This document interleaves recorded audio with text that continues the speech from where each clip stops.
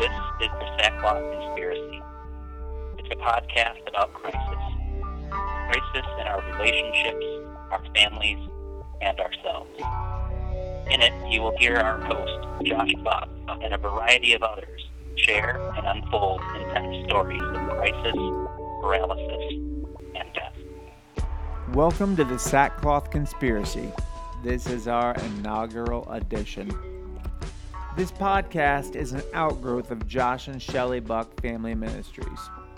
My family has a story that includes a son that was born with autism in 2002, a daughter who died in an accident in our home in 2005, a swimming accident in Cancun that left me a quadriplegic in 2007, and the resulting devastation in my marriage to my amazing wife, Shelly.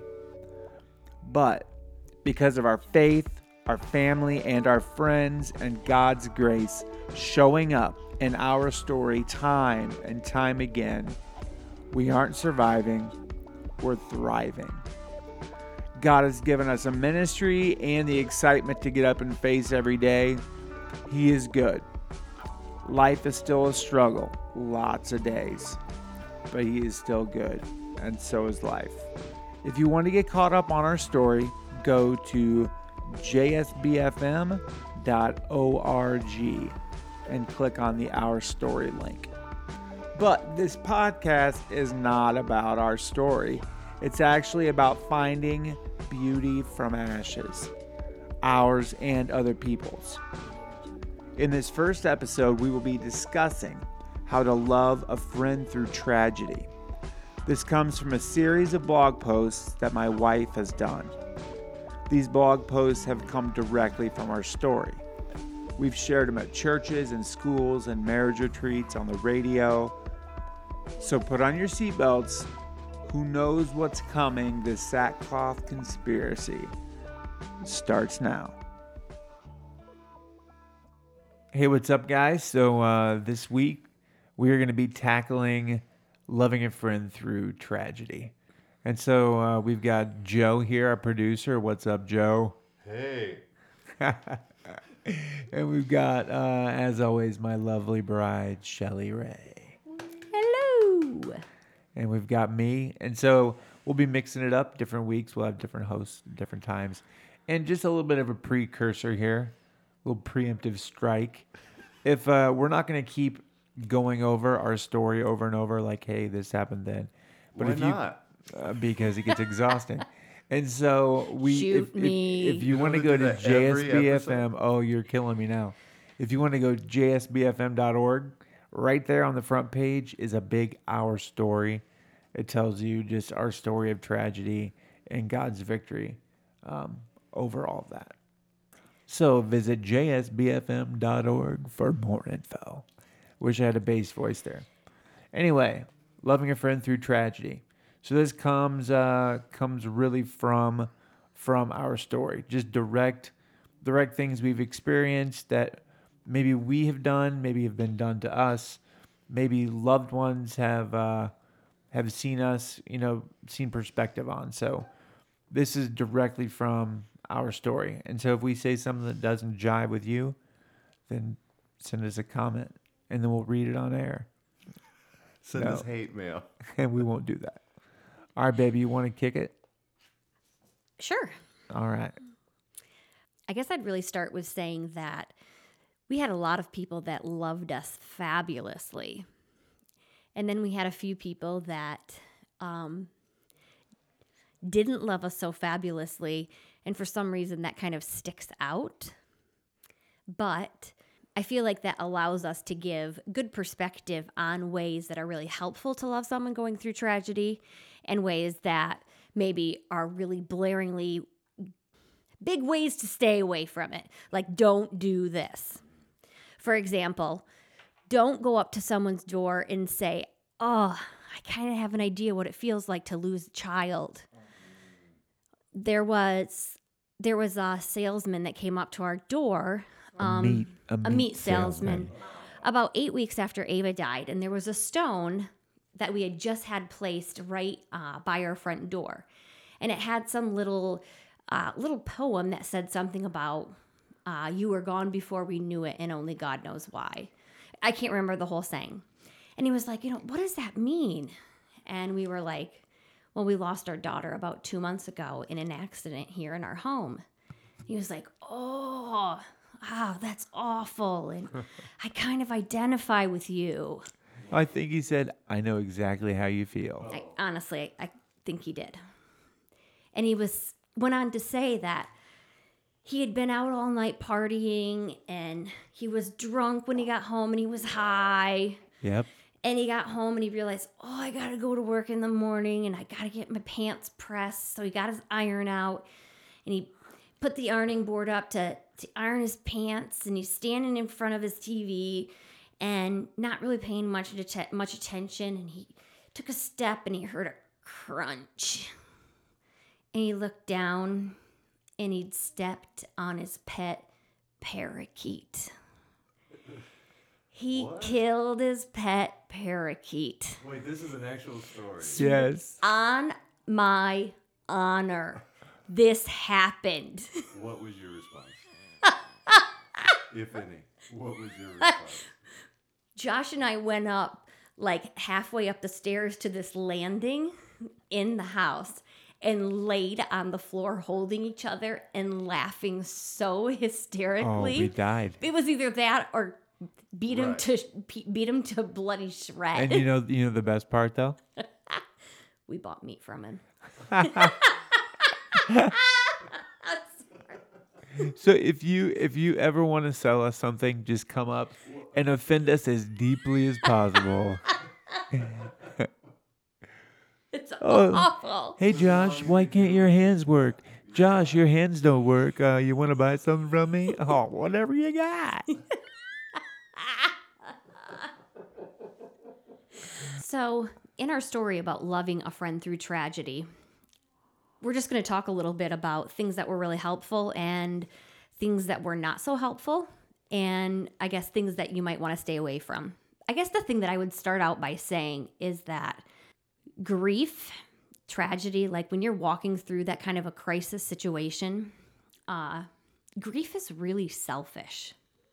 Pain, like inner hurt and turmoil, is really selfish. It's difficult to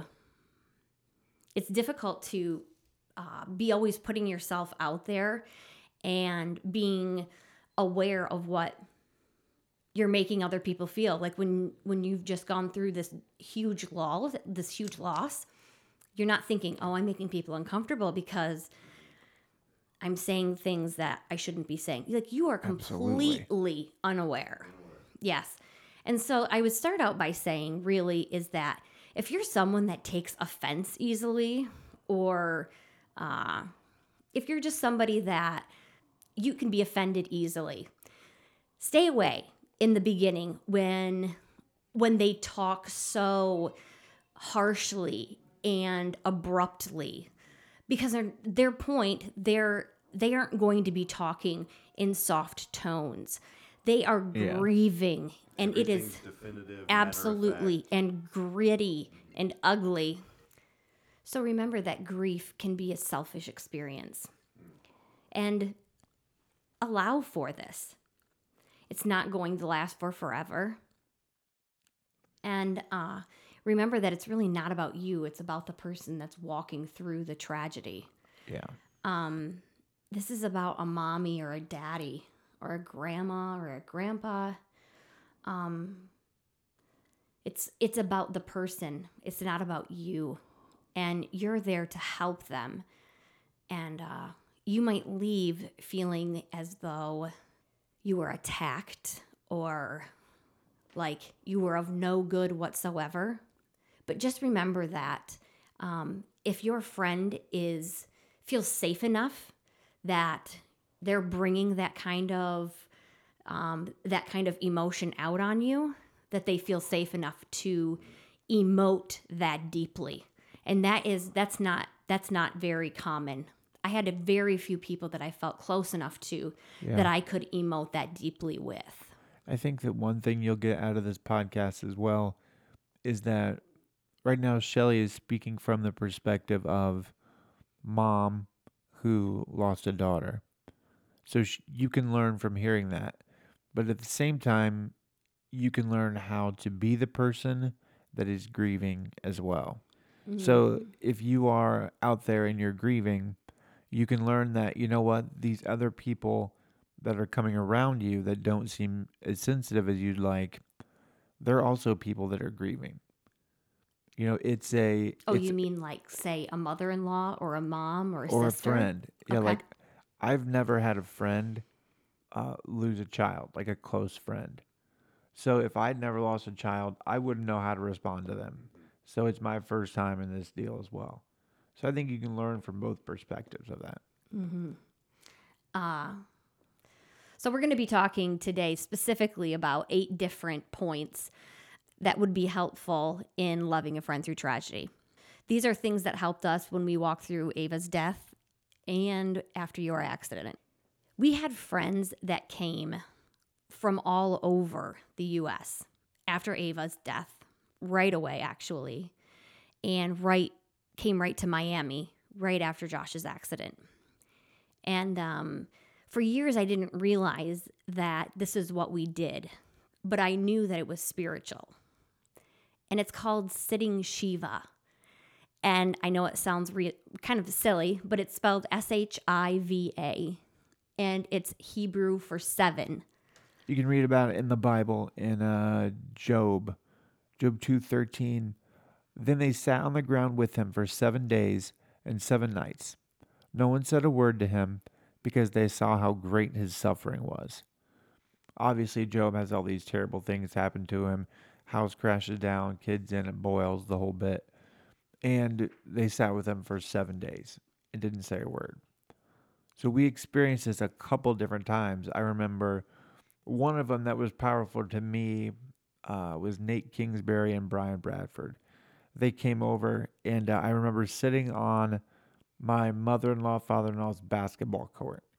And they came over and just sat, and we really didn't talk at all for probably 15 minutes. And I think it's because they didn't know what to say, and that's the wisest thing that you can say when you don't have anything to say, is just shut up. Don't talk. Yeah, I mean, we had so many, stupid things that people would say. Which is normal.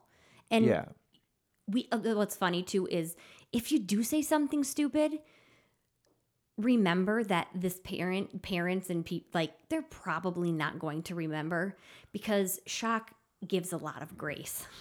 Thankfully. Like what you just said on the comparison chart of what just happened. Yeah, pretty very low. minimal, Yeah, you're probably safe. Cut your losses and bounce. Yes, cut your losses and bounce. That's genius. Yeah. that's so true.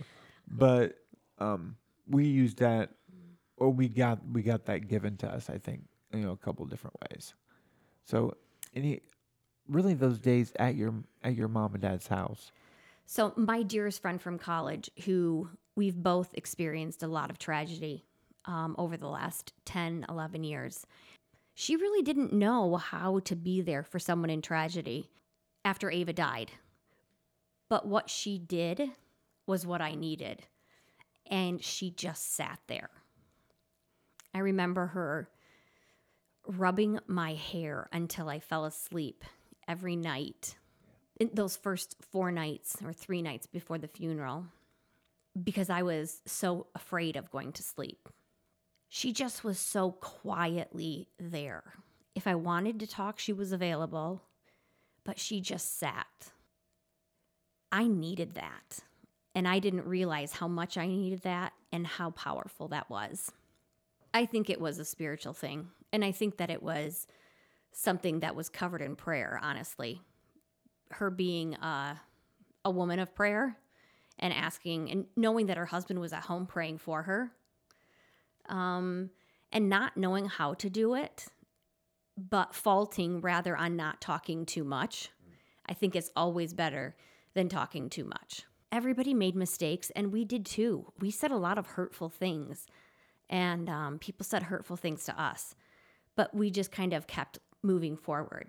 And we're lucky enough to have a family full of grace that I think this far out, I think everyone has given everyone grace to the point where we are not back to where we were before, but we're healed. Yeah. So I think also at your mom and dad's house, and we moved in there for how long after Ava died? 7 weeks. So in some of those early days as well, especially I remember it's not called a reception. What is it? The I said- visitation. Yeah, a little different. We had a huge line, 2.5 hour long line. And we just stood there and hugged people for 2.5 hours. It was terrifying. But we had multiple people come up to us and say, hey, anything you guys need, just let us know. And this is point 2. Don't say anything. Don't say that. Don't say anything that you don't mean to somebody that's grieving. One of those families, and I don't remember who they are from Adam, and they're probably never going to listen to this, but they said, hey, anything you need, just let us know. And so about a week and a half later, Shelly and I hadn't been together at all, away from the family. And so we called them up. They were like maybe the second or third people we called. Called them up and we were like, hey, we really need somebody to watch the kids, tonight so we can go out on a date. And they were like, oh, man, we totally would, but we're going to Coast Guard Festival tonight. We're and sorry. We're busy. Another time. We were like, time out. We just put our 3-month-old in the ground about a week and a half ago. You just said you'd do anything we needed. So you can't do that. So it might be watch your kids. It might be whatever. But say nothing before you say something you don't mean. And I think that it's fine not to say anything. Just don't make promises that you really don't mean, that you can't follow through on. I think also is that the first week or two, there's a tidal wave of help, of people wanting to meet your needs. But after that first couple weeks, it really starts dwindling. And people move on to their move back into old patterns, and your life it's scary because you have to move back into old patterns, but your pattern is like your heart is empty. It's like there's a void that it won't ever be filled again. The tank is dry. To be somebody that's willing to come in and help at that point is so, so helpful. So to be someone that's saying, hey, in a month from now, when you need somebody to come in and babysit or you need a meal, I'll be there. That went a long way with us. That's a great side point.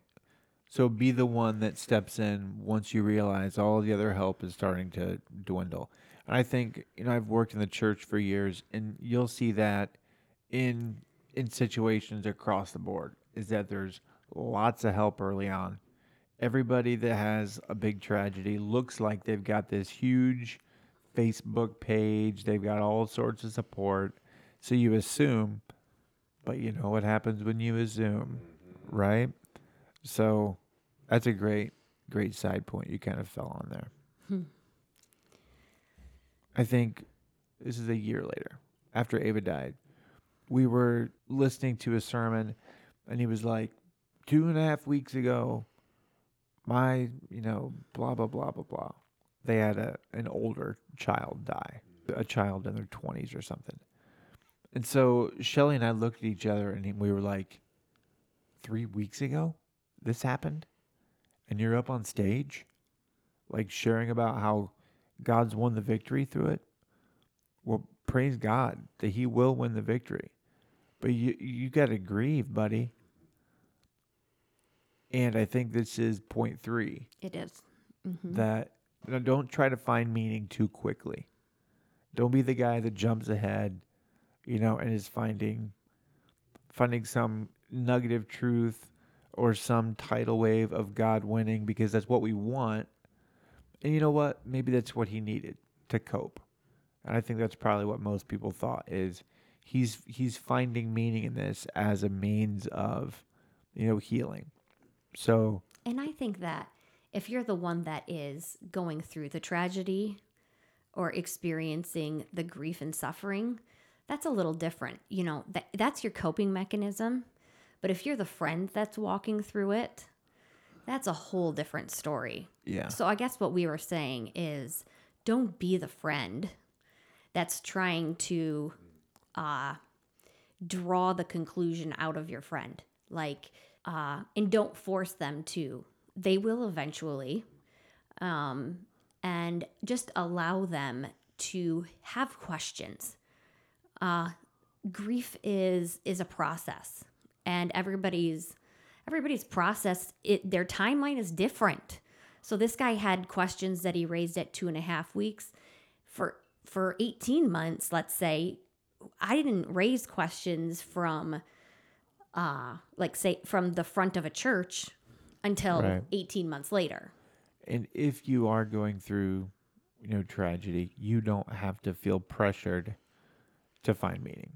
So that guy, I don't know if he felt pressure, but if you need to do that to heal, if you need to do that to, sometimes in worship, let's say in church, sometimes you raise your hands because you're feeling God's presence so strongly. Sometimes you want to feel God's presence, so you raise your hands.